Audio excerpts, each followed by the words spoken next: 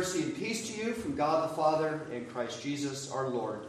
The Lord is in his temple. Let all the earth keep silence before him. Come, let us bow down to the Lord our Maker. Let us pray. Almighty and holy God, whom all the angels and all those who have gone before us into your very presence, they all praise you, and we join their praise this day. We pray that you would come and be present with us by your Holy Spirit, so that in our weakness and the poverty of our lives we may still worship you with a right and true heart and mind. We pray you would be present with us, that you would lift us up, our thoughts, our desires to yourself, that you would sanctify our worship, that you would bless our service, and may the praise of our lips be pleasing to you, because we bring our praise in the name of Jesus Christ. Amen. Our first hymn is number 115, All Creatures of Our God and King.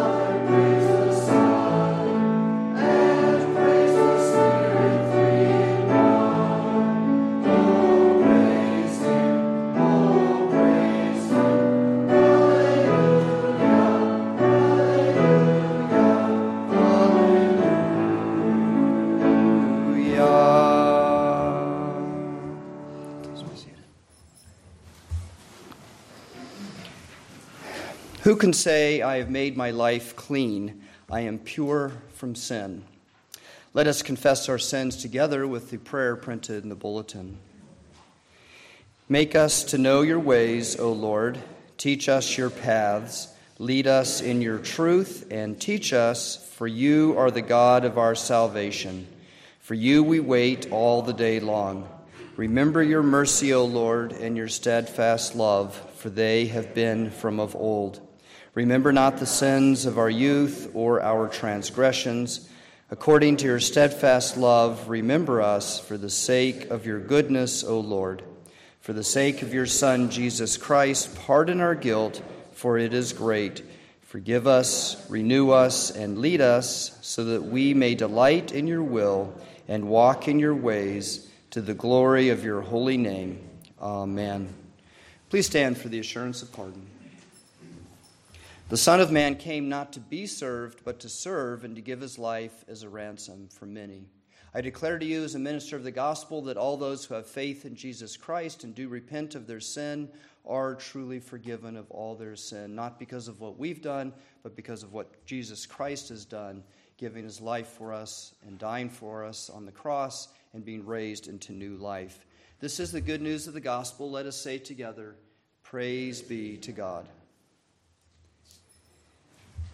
Christian people, our Lord Jesus Christ taught his disciples, and now we receive his instruction. It comes to us through the apostolic teaching that came to the churches and that was written down and has been passed on to us. Jesus said, "Ask and it will be given to you. Seek and you will find. Knock and it will be open to you." So we are to pray for the things we need and continue to pray for them.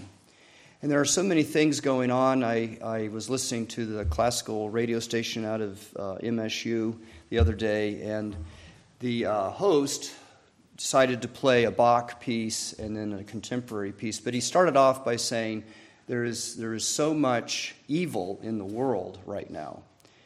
And he's obviously thinking about the war in Israel, Ukraine, and who knows what else he's thinking about. But there are these things that have come up, and there have always been these kinds of sins and problems coming before people. We got to remember there are Christians in Israel and Palestine. There are Christians in Ukraine. There are the civilians who didn't, cause anyone harm, who get caught up in the middle of it all. And so we think of them, and we think of things going on in our own nation, and we can obsess with these things. We can become really caught up in what's going on and depressed by it, really, or feeling helpless. And that's when we need to remember that we are called by Jesus and taught by Jesus to pray, to bring those things to our Lord, because he does act in this world. He's not some distant God uninvolved. He does act. He works his purposes out, and he actually brings things to a good end. We may not see that good end in our lifetime, but he does do it.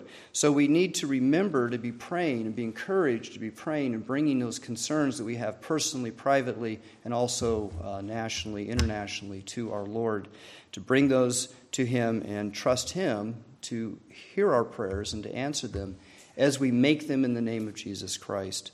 So we are taught to bring our prayers to our Heavenly Father, and we need to be encouraged to do that again.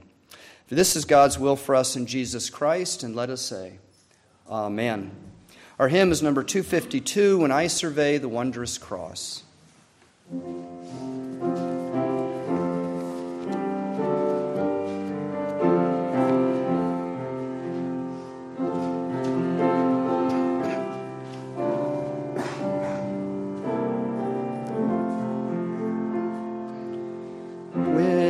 I survey the wondrous cross on which the Prince of Glory died.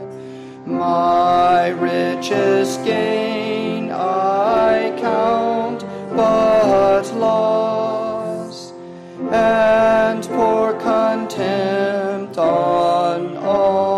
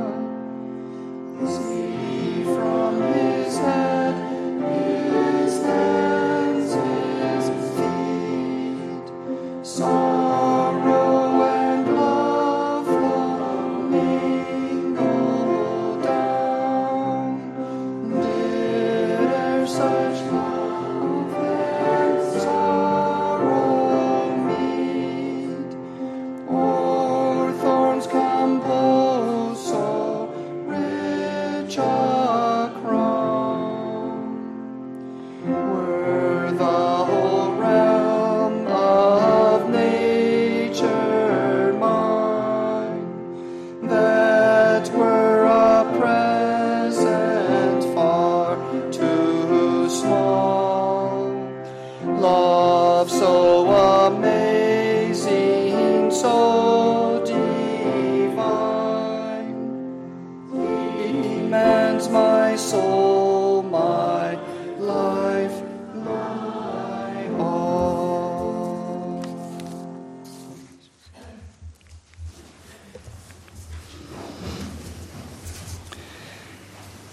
Our prayers, really, I like to think of them as beginning here in our worship, the first day of the week.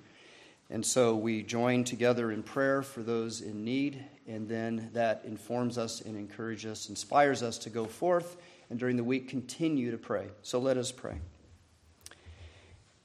Eternal Father, we rejoice in your blessings and we trust in your care for us. You are inclined to us and you hear our cry through Jesus Christ. You have revealed that you are intent upon us through him. You are good and faithful, remembering the needy, those with needs, which really is everyone. As you have cared for us, we bring our prayers to you for the world and for Christ's people. So hear us, O blessed God. We make petitions for this sinful, broken world that's full of lies and doublespeak, arrogance, exploitation, and violence. And while we wait for Jesus to come and bring all things to your perfect end, we pray that we might be able to bring changes that improve this world as we bear witness to your kingdom. And we do pray for those who work in the home, for those who labor in companies, for those who give medical and social aid, those who uphold justice, those who paint or help improve our living conditions. For all of these, we do pray. We also pray for the people in Palestine and Israel, that the war would come to an end and there would be safety in that region. Hear our prayers.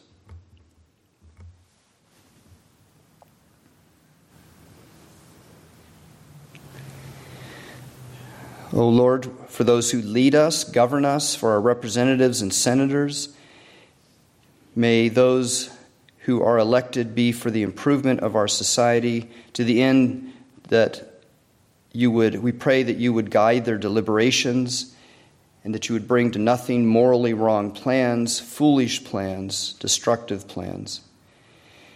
For those who frame our laws and keep order in our society, we pray. For judges who interpret the law, may they rule in humility. All of these rule in humility under your authority and recognize your moral order for this world. May our civic order and laws be for everyone's well-being, and may the church be free to live out its faith in the public square. Hear our prayers for those who lead us.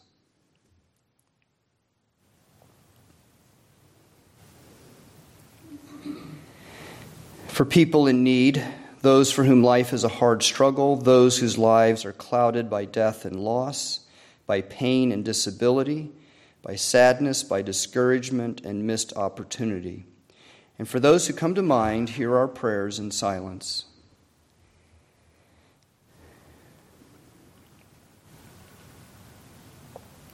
For those in the circle of friendship and love around us, for children and parents, sisters and brothers, friends and neighbors, we pray for them. We thank you that they often care for us with great sacrifice on their part, and we know they grow tired and need rest. So we ask you would hear our prayers for those friends and family who have given much to us.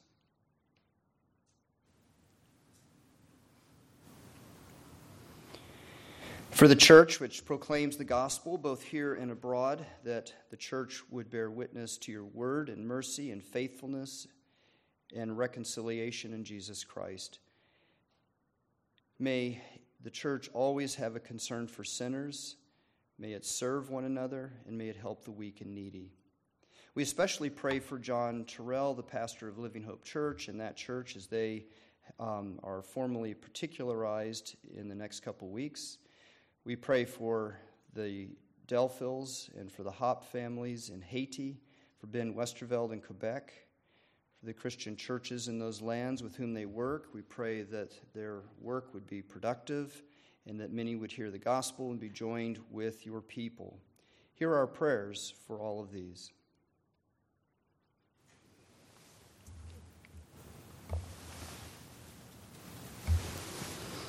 We pray now for the healing and strength of faith for those in this church and among our friends who are sick, ailing, grieving, recovering, or fearful. We pray for Frida and Eduardo and Shirley, for Leah, for Jeff and Linda, for Bob and Fawn. We pray for our children who are studying, for Tammy's family, for the Roberts family, and also for our friends Becky, Jane, Bob, Phil, Tom, Angie, Karen, Dominique, and others we name to you in silence. We pray as well we bring our prayers for Derek and Michael and Joe, the other prisoners in jail. We ask you would turn them to Christ, and if they know Christ, that they would be encouraged, be talking to other Christians who have found themselves in jail, and may they have that transformation where they would live for Him when they are released. Bless those in need of your bountiful care and mercy. Hear our prayers with thanksgiving and trust through Jesus Christ our Lord, who taught us to pray, saying, Our Father, who art in heaven, hallowed be thy name. Thy kingdom come, thy will be done, on earth as it is in heaven. Give us this day our daily bread, and forgive us our debts, as we forgive our debtors. And lead us not into temptation, but deliver us from evil. For thine is the kingdom, and the power, and the glory forever. Amen. Let us present our gifts and offerings to the Lord.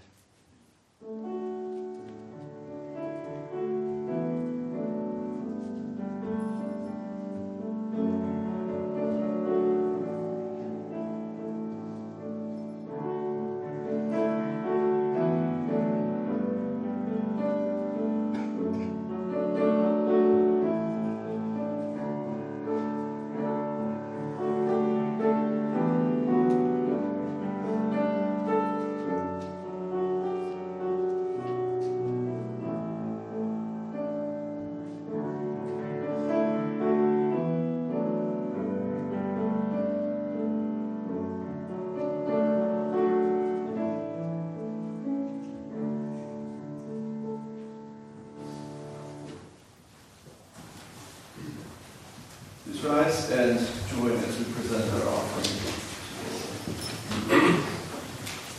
Holy Father, every good gift comes from you.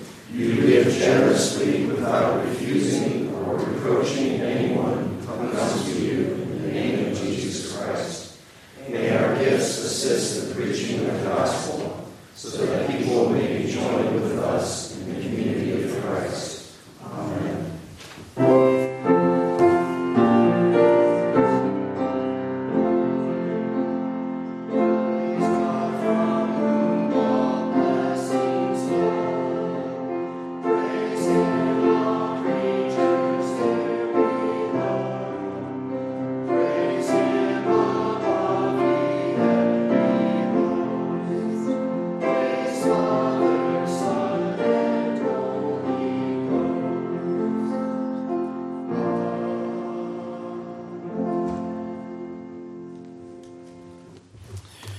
Please be seated. And as we open God's Word together, we pray for the illumination of the Spirit on our reading. Oh, Heavenly Father, we thank you so much for giving us your Word and for giving us an opportunity to gather in your name, to read your Word, to hear it exposited and preached and taught. And we pray that by your Spirit we would understand what we hear, and you would give us ears to hear, and that it would bless us not just in this moment, but for the days and weeks to come. We pray these things in Christ's name. Amen. Our Old Testament reading this morning comes from Numbers, chapter 14, verses 1 through 12. Then all the congregation raised a loud cry, and the people wept that night. And all the people of Israel grumbled against Moses and Aaron. The whole congregation said to them, "Would that we had died in the land of Egypt, or would that we had died in this wilderness. Why is the Lord bringing us into this land to fall by the sword? Our wives and our little ones will become prey. Would it not be better for us to go back to Egypt?" And they said to one another, "Let us choose a leader and go back to Egypt." Then Moses and Aaron fell on their faces before all the assembly of the congregation of the people of Israel. And Joshua, the son of Nun, and Caleb, the son of Jephunneh, who were among those who had spied out the land, tore their clothes and said to the congregation of the people of Israel, "The land which we passed through to spy it out is an exceedingly good land. If the Lord delights in us, he will bring us into this land and give it to us, a land that flows with milk and honey. Only do not rebel against the Lord, and do not fear the people of the land, for they are bread for us. Their protection is removed from them, and the Lord is with us. Do not fear them."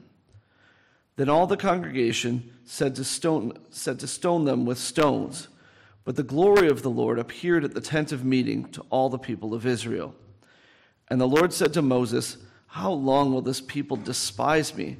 And how long will they not believe in me, in spite of all the signs that I have done among them? I will strike them with the pestilence and disinherit them, and I will make of you a nation greater and mightier than they." Our Psalter response is from Psalm 12. "Save, O Lord, for the godly one is gone.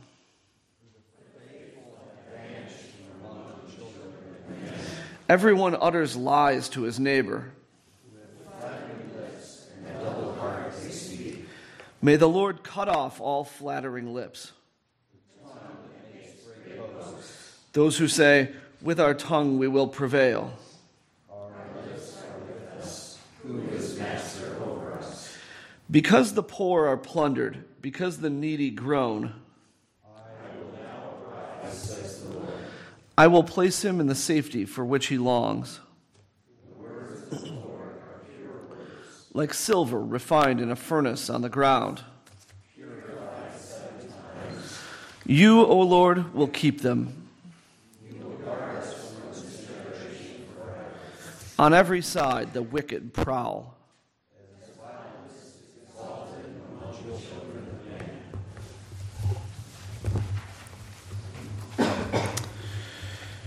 Our epistle reading this morning comes from the letter of Paul to the Philippians, chapter 1, verses 12 through 26. I want you to know, brothers, that what has happened to me has really served to advance the gospel, so that it has become known throughout the whole imperial guard and to all the rest that my imprisonment is for Christ. And most of the brothers, having become confident in the Lord by my imprisonment, are much more bold to speak the word without fear. Some indeed preach Christ from envy and rivalry, but others from goodwill. The latter do it out of love, knowing that I am put here for the defense of the gospel. The former proclaim Christ out of rivalry, not sincerely, but thinking to afflict me in my imprisonment. What then? Only that in every way, whether in pretense or in truth, Christ is proclaimed, and in that I rejoice. Yes, and I will rejoice, for I know that through your prayers and the help of the Spirit of Jesus Christ, this will turn out for my deliverance, as it is my eager expectation and hope that I will not be at all ashamed, but that with full courage, now as always, Christ will be honored in my body, whether by life or by death. For to me, to live is Christ, and to die is gain. If I am to live in the flesh, that means fruitful labor for me.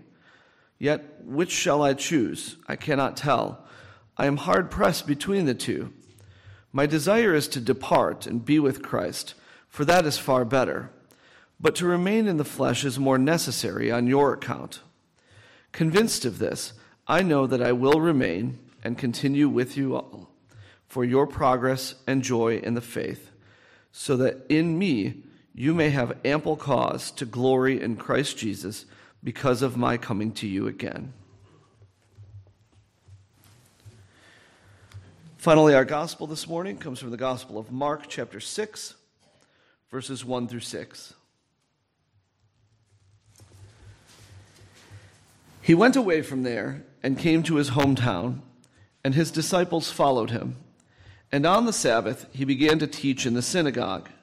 And many who heard him were astonished, saying, "Where did this man get these things? What is the wisdom given to him? How are such mighty works done by his hands? Is not this the carpenter, the son of Mary, and brother of James and Joseph and Judas and Simon? And are not his sisters here with us?" And they took offense at him. And Jesus said to them, "A prophet is not without honor, except in his hometown and among his relatives, and in his own household." And he could do no mighty work there, except that he laid his hand on a few sick people and healed them. And he marveled because of their unbelief. And he went about among the villages teaching. The word of the Lord.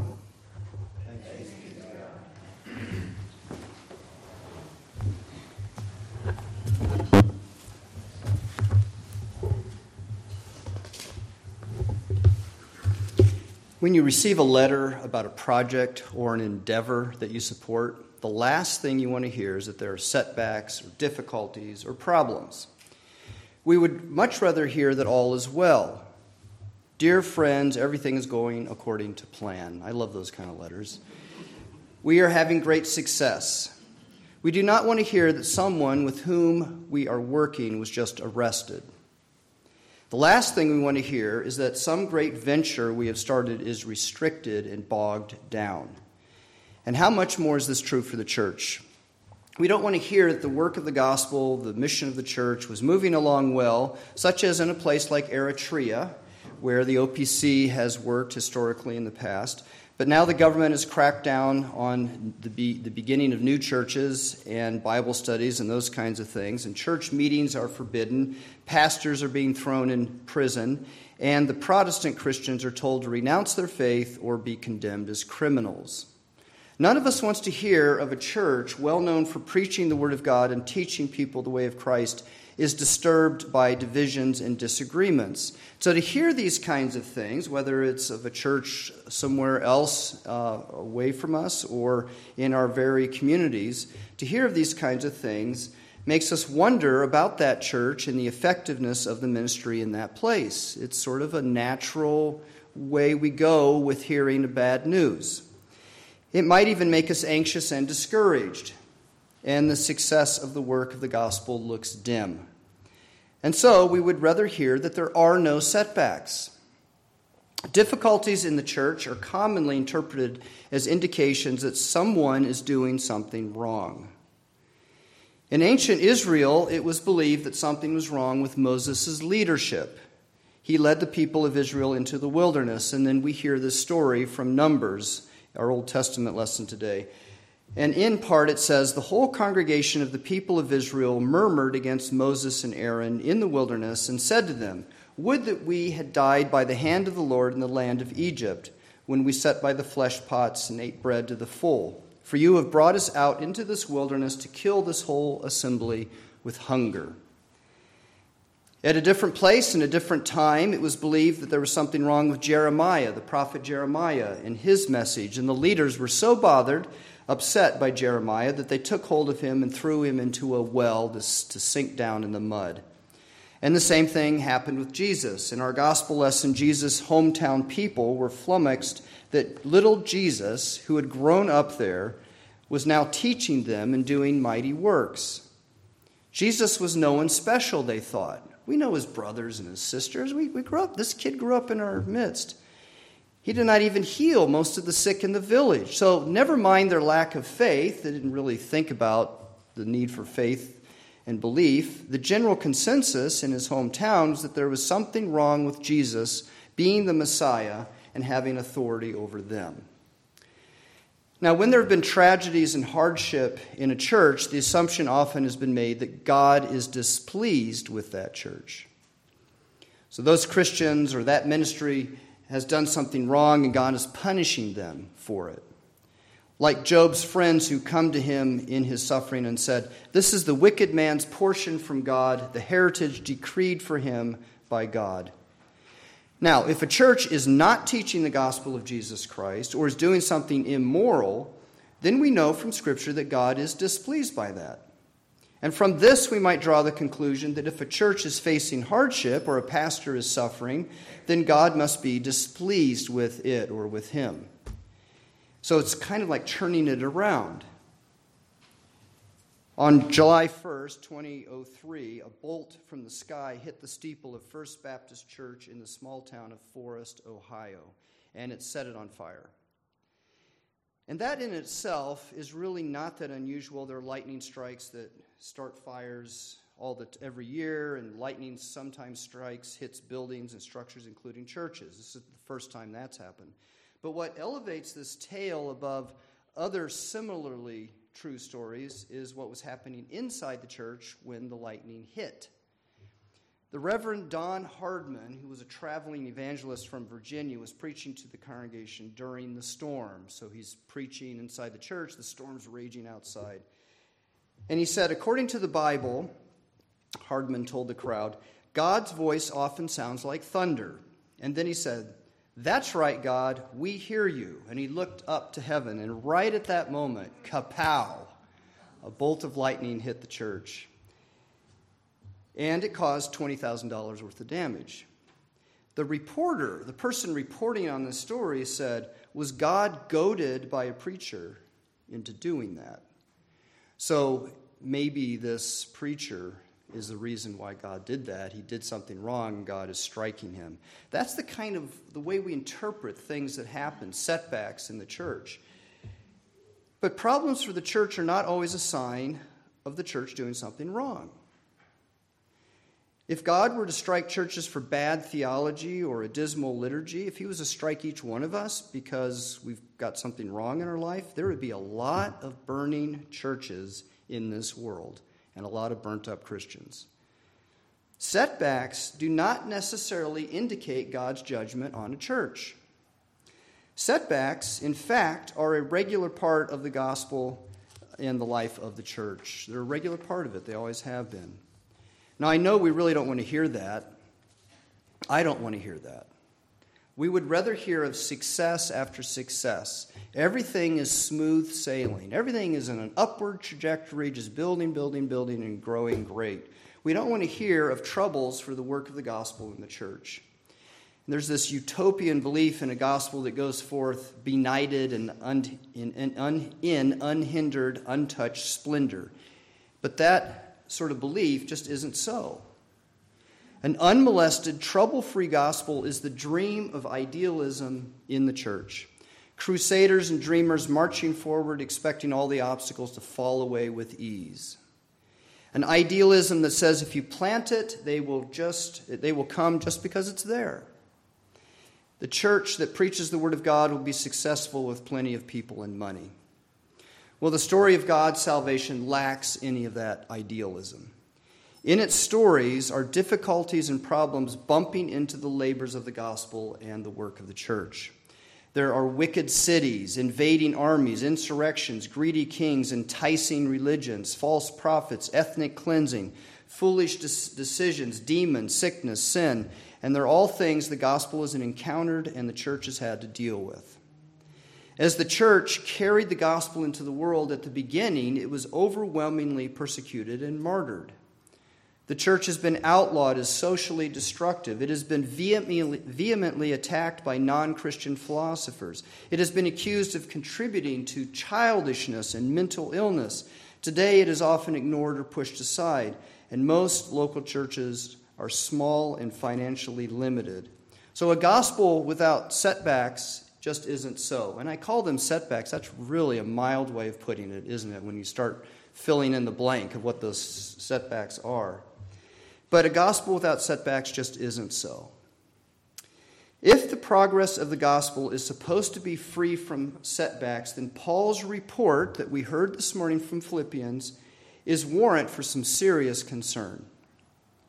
Paul alludes to two setbacks in his labor for the gospel, and one of those is that he's in prison. Verse 13 in Philippians chapter 1 refers to his imprisonment. Now, the church had great interest. The church in Philippi and other churches had a great interest in bringing the gospel to prisoners. Providence Church sends some of us into the Oakland County Jail every month, and Mr. Klaus and I went last Friday, just a couple days ago. There are many Christian organizations that have concentrated on this work. So the prison is one of those places where we want the gospel to go. We want Christians to go. We want Christians to bring the good news of Jesus Christ into the jails, and then we want those Christians to come back out of the jail. Whether they're teams of Christians leading Bible studies or pastors regularly preaching and teaching the inmates, we don't want the followers of Jesus Christ to become incarcerated themselves. It inhibits the labor of the gospel. People would be suspicious of my work as a minister and a preacher if I went up to the Oakland County Jail last Friday and was teaching in the classroom and leading the worship in the classroom, and then the deputies walk in and arrest me and keep me there. That would throw some doubt and suspicion on what I was doing and why I was there, and my whole life.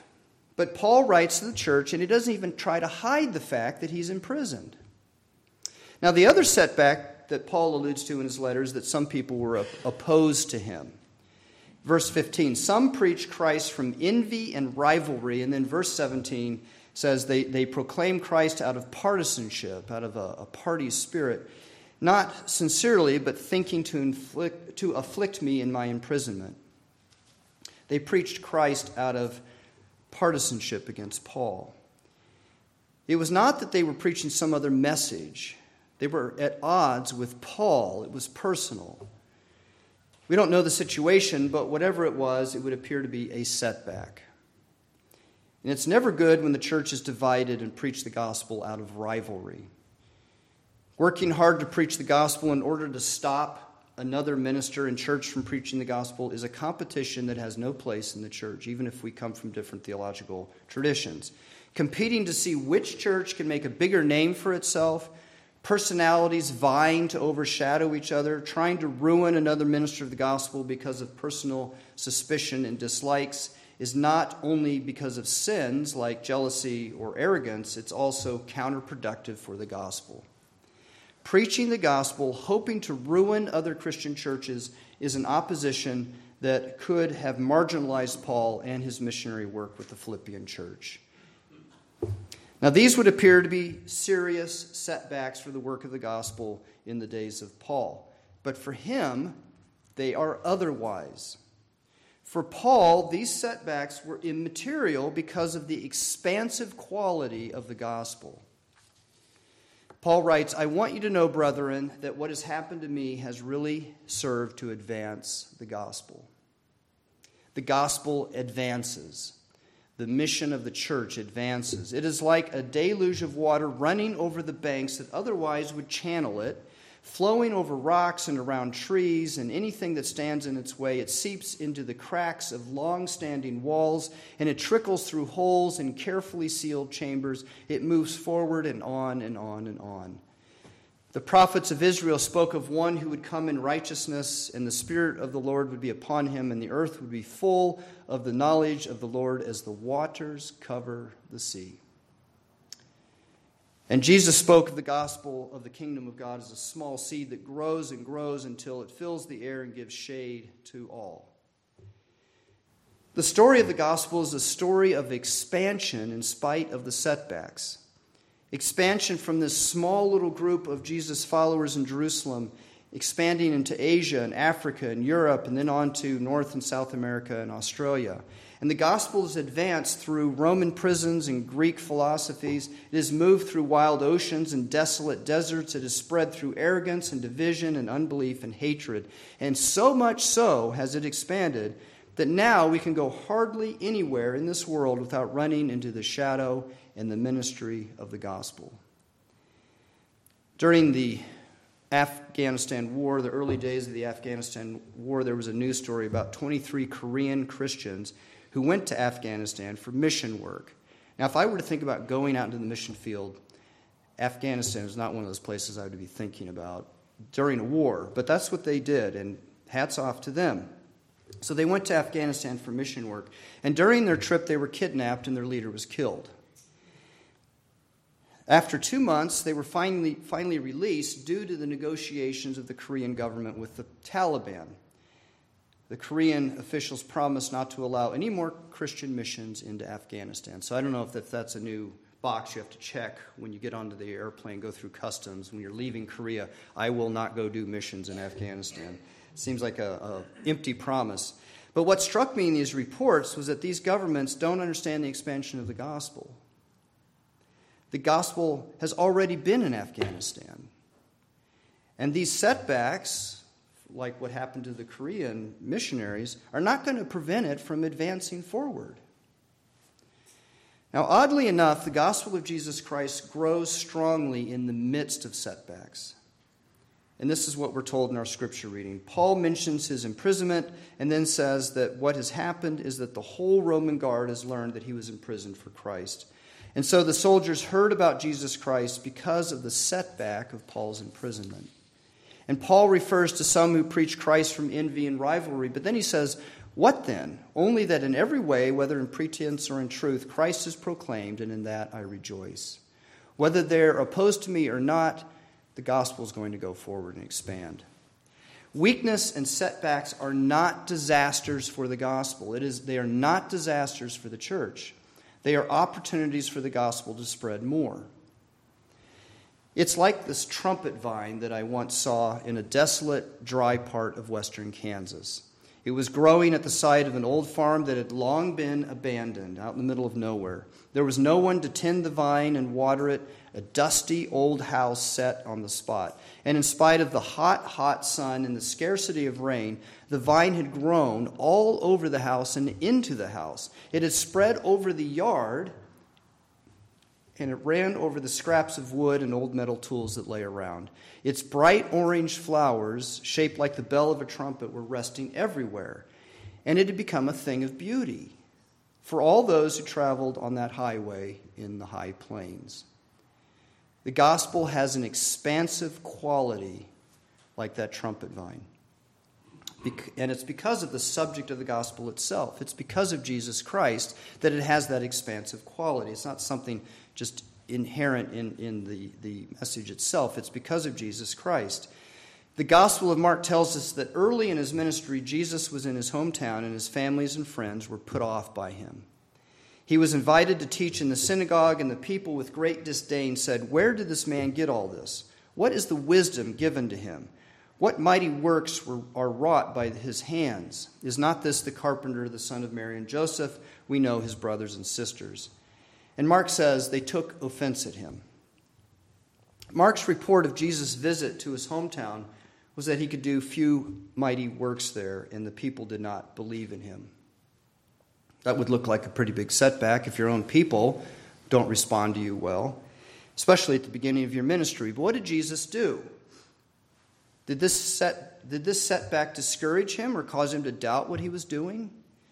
No, he went on to other villages teaching and healing. And he kept going in his ministry. He kept going and going, even though these setbacks, these confrontations would keep coming. He kept going because he was going to the cross. That's why he came. The Son of God became man and encountered many obstacles and what we might call setbacks. He became man with all the frailties of our humanity. That is a setback. Temptation came to whisper its sweetest allurements to him. He listened to his disciples as they came to him, fighting about which one of them was the greatest. Standing in his way were the Pharisees and the Sadducees, who publicly disputed his teachings and accused him of disobeying God. And looming before him was that enormous obstacle of the cross, death, and the colossal sin of the world. And all these are obstacles, at least they look that way to us in this world. They were all obstacles confronting our Savior, Jesus Christ. And yet with each one, he went forward for our salvation. He assumed our flesh and healed it and raised it up to God. Instead of succumbing to sinful temptation, he rejected those temptations and he gave to us the promises of God. He created faith where there was none. He taught his disciples the kingdom of God. His answers to the Pharisees became the word of God. And the cross, He didn't turn away from it, but went forward to the cross where he was sacrificed for our sin and raised for our justification. Not even death could stop the progress of Jesus Christ. Jesus Christ goes forward for us, and so his gospel goes forward in this world, even with the setbacks. Setbacks do not stop the expansion of the gospel. They do not stop the work of the church, because it doesn't depend on our success. That's the mistake we make, is we think somehow this depends on us. Well, it doesn't. The gospel expands because of Jesus, because he goes forward. Just like when he went to Nazareth, Jesus does not avoid setbacks. He walks right into them. Do not judge the labors of the gospel or the work of the church by its setbacks. So here at Providence, we have had our setbacks. Our membership has shrunk in size. We don't have as many children as we once had. Sometimes we've not met our budget. And once we even had a fire back there in the furnace room. Now we could look at these things and think that we're doing something wrong. Or perhaps God has passed us by. But our setbacks do not determine the expansion of the gospel here. Jesus does. In so many words, Paul says the setbacks are immaterial.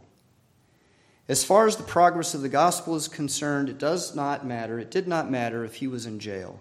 It did not matter if there were some who preached Christ from envy and rivalry. They were still preaching Christ, and the gospel was going forward. Paul did not give the setbacks he experienced too much weight, and neither should we. Now, sure, we cannot ignore them. I say they didn't matter. Yeah, they mattered to some degree, but not as much as we might think they did. We can't ignore them, but they don't impede the progress of the gospel, the mission of the church, and the work of God's grace in your life. The good news of Jesus Christ is utterly remarkable. Let it captivate your hearts and minds instead of the setbacks that we experience in the work of the gospel. Let it absorb into your soul, expanding and spreading into every nook and cranny in your being, filling you with the confidence of Jesus Christ. It did this for the Apostle Paul, so much so that he could write with full courage now, as always, Christ will be honored in my body, whether by life or by death. Jesus Christ has overrun our life and our death. So either way, the setbacks do not stop the progress of God's salvation of us in Jesus Christ. Let us pray. Heavenly Father, Lord of all power and might, who is the author and finisher of our salvation in Jesus Christ, graft in our hearts the love of your name, increase in us true faith, nourish us with all goodness, and bring forth in us the fruit of good works. Through Jesus Christ our Lord, who lives and reigns with you in the Holy Spirit, one God, forever and ever. Amen. Please stand and let us confess our faith with the Creed. We believe in one God, the Father Almighty, maker of heaven and earth, of all things visible and invisible, and in one Lord Jesus Christ, the only begotten Son of God, begotten of his Father before all worlds, God of God, light of light, very God of very God, begotten, not made, being of one substance with the Father, through whom all things were made, who for us and for our salvation came down from heaven, and was incarnate by the Holy Spirit of the Virgin Mary, and was made man, and was crucified also for us under Pontius Pilate. He suffered and was buried, and the third day he rose again according to the Scriptures, and ascended into heaven, and is seated at the right hand of the Father. And he shall come again with glory to judge both the living and the dead, whose kingdom shall have no end. And we believe in the Holy Spirit, the Lord and giver of life, who proceeds from the Father and the Son, who with the Father and the Son together is worshipped and glorified, who spoke by the prophets. And we believe in one holy, Catholic, and apostolic church. We acknowledge one baptism for the remission of sins, and we look for the resurrection of the dead and the life of the world to come. Amen. Please be seated. I'd like to invite Annie Caesar and Barbara Hannum and Randy Carter forward, and Matthew Cassidy is the other one, and then the elders that come forward. We're going to commission these four for our search committee, pastoral search committee. So, if you could all come forward. A brief word about what they're going to be doing. They're under the oversight of the session. So what they do comes back in the review of the session, and there is an elder that's attached to leading this. I don't have to explain all this. Matthew's heard it, but we'll have to make sure he remembers that. And they're going to be doing the work with guidelines set by the session, putting together the form that's going to be used for talking about the kind of pastor that this church wants. We've done some self-study group meetings here that some of that information is going to be used in it. And once that is put together and the session signs off on it, then it will be distributed, sent out to various different outlets, and begin the process of receiving applications or interest from men who would like to be pastored here. So we have some work ahead of us, and we want this to be a very open process, so you're always welcome to share thoughts with the session and with the committee. But as we get that formulated and put together, then it's going to be a process, and who knows how long it's going to take. But beginning to look for someone, and we have time. We can do this with care. There's no rush here. So that's what they're going to be doing. They probably are wondering what they're going to be doing because it's a new thing here. But the Lord's at work in this, and will help guide and give us the grace and strength to put it together. So that's what's going to be happening. But we wanted to bring this before the congregation and actually just pray for them as they begin. So that's what we're going to do. Right, so let's pray. Heavenly Father, we do thank you that you have raised up these four individuals to be able to be part of the search committee. We thank you that the work can be spread out here. We pray that you would help them to think carefully and use the resources they have to create a good, very clear, transparent, accurate document that helps pastors know what we're about and what we're committed to here. We know that ultimately that is Jesus Christ, the good news of the gospel, and being a community that is serving him and worshiping him. So we pray that there would be a pastor found who can step in and help the church continue forward. Pray you bless us in this process and help us to trust you and to work together. We ask all this in the name of Jesus Christ and by the power of the Holy Spirit. Amen. That's not the committee. Okay. Matthew doesn't get it. Oh, man, it'll be so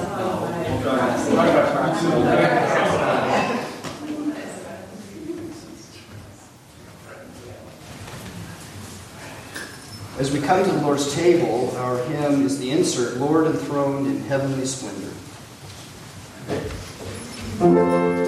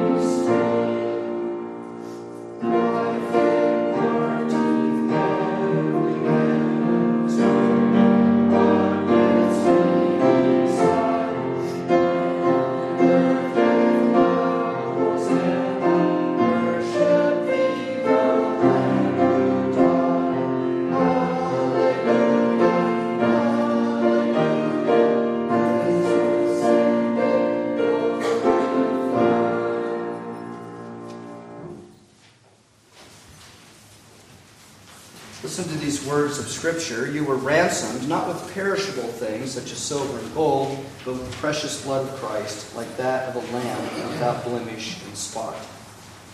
These are the words of the institution of the Lord's Supper of our Lord Jesus Christ as they were delivered to the church by the Apostle Paul. So the delivered word is a very important word in that passage in 1 Corinthians. It has to do with a tradition being handed on. So Christ instituted the meal, and then his apostles, he commissioned them, appointed them to go forth, start the churches, and hand on what he had given to the apostles in that meal that he started with his disciples. And so that delivered is an important word. It is being delivered to you now with the apostolic word. I received from the Lord what I also delivered to you, that the Lord Jesus, on the night when he was betrayed, took bread, and when he had given thanks, he broke it and said, "This is my body which is for you. Do this in remembrance of me." And in the same way also the cup after supper, saying, "This cup is the new covenant in my blood. Do this as often as you drink it in remembrance of me. For as often as you eat this bread and drink the cup, you proclaim the Lord's death until he comes."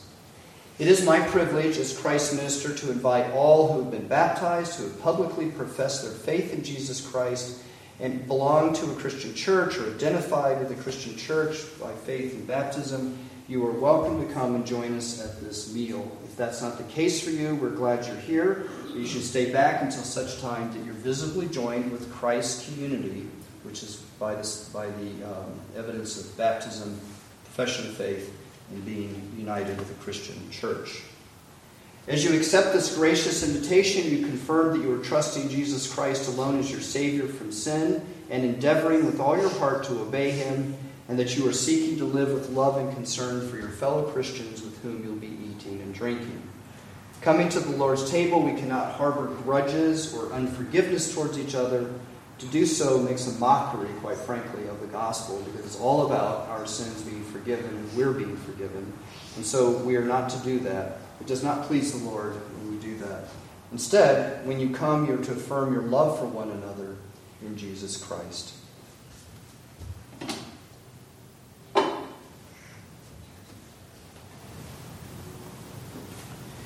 Join with me in giving thanks to God for our salvation through Jesus Christ and our new life in him.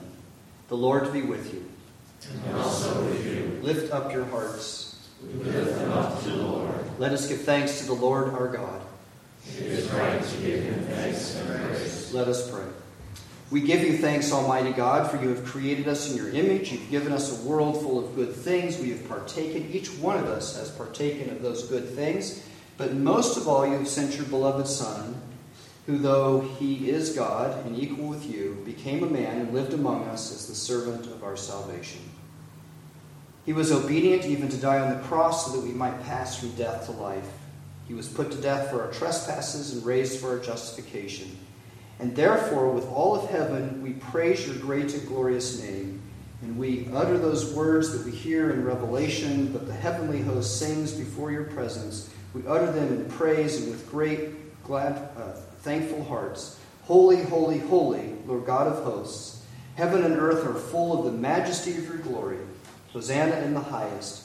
Blessed is he who comes in the name of the Lord. And now we pray that you would consecrate this bread and cup so that our eating of this bread and drinking of this cup may be for us a participation in the body and blood of our Lord Jesus Christ. For we do receive them and profess our faith with the church that Christ has died and Christ has risen and Christ will come again. We thank you that even as there is one bread and one cup, so the church is one, and together with all your holy people, we have been united to Christ. We praise you and glorify you forever, Jesus Christ our Lord, through whom all good things come, and who has blessed us with the life-giving Spirit. To you is all the honor and glory along with the Father and the Holy Spirit. And we offer our thanksgiving with one voice, and we say together, Amen. The Lord Jesus Christ took the bread, and after giving thanks, he broke it and said, "This is my body given for you. Do this in remembrance of me." And he also took the cup, saying, "This cup is the cup of the new covenant, sealed in my blood, shed for you for the forgiveness of sins. As often as you drink it, do this in remembrance of me."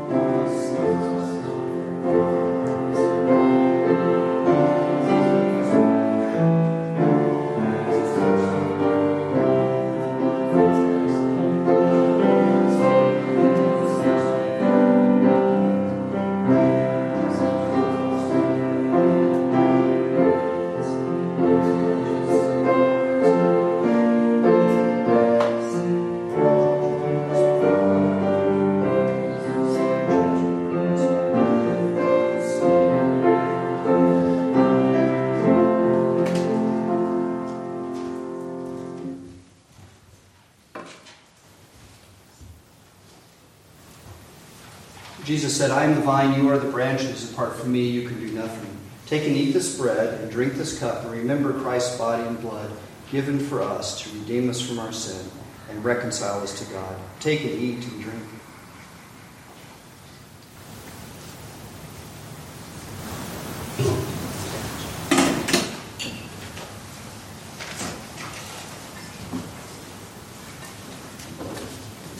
Let us pray. Gracious God, we give you thanks for calling us out of darkness into your glorious light. We thank you that you have fed us with the sacrament, united us with Christ, given us a foretaste of the heavenly banquet in your eternal kingdom. Strengthen our faith now and increase our love for one another. Send us out in the power of your Spirit to live and to work for your praise and glory. In the name of Jesus Christ, amen. Our final hymn is number 369, Shout for the Blessed Jesus Christ.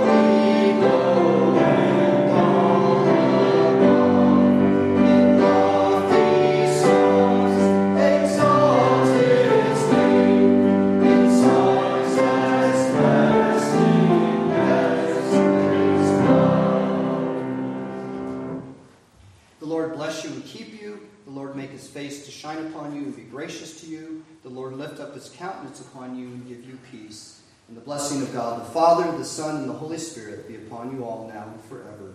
Amen.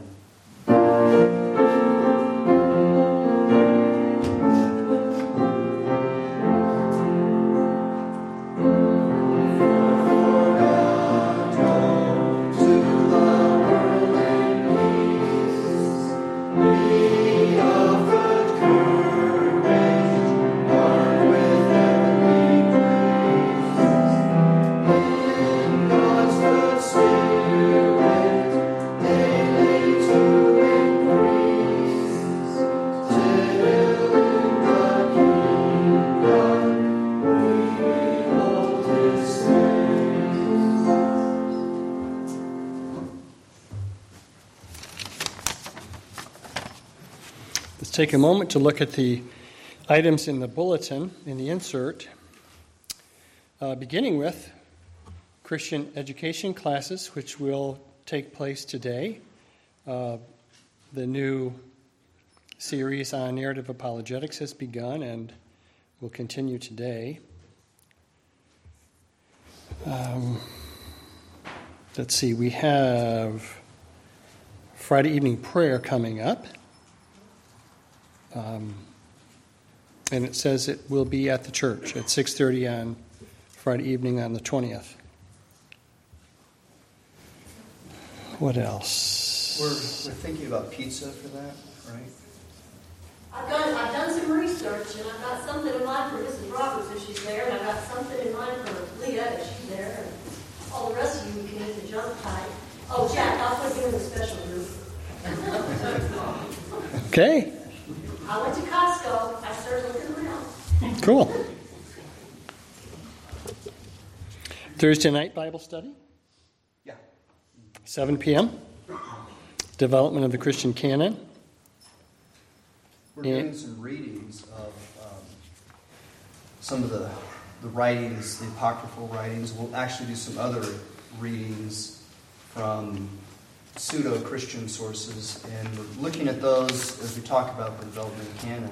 They're not real long, but so it's an interesting class. I hope you can come. It's not too late to jump in. Michael. I have two. First off, I wanted to express gratitude to all that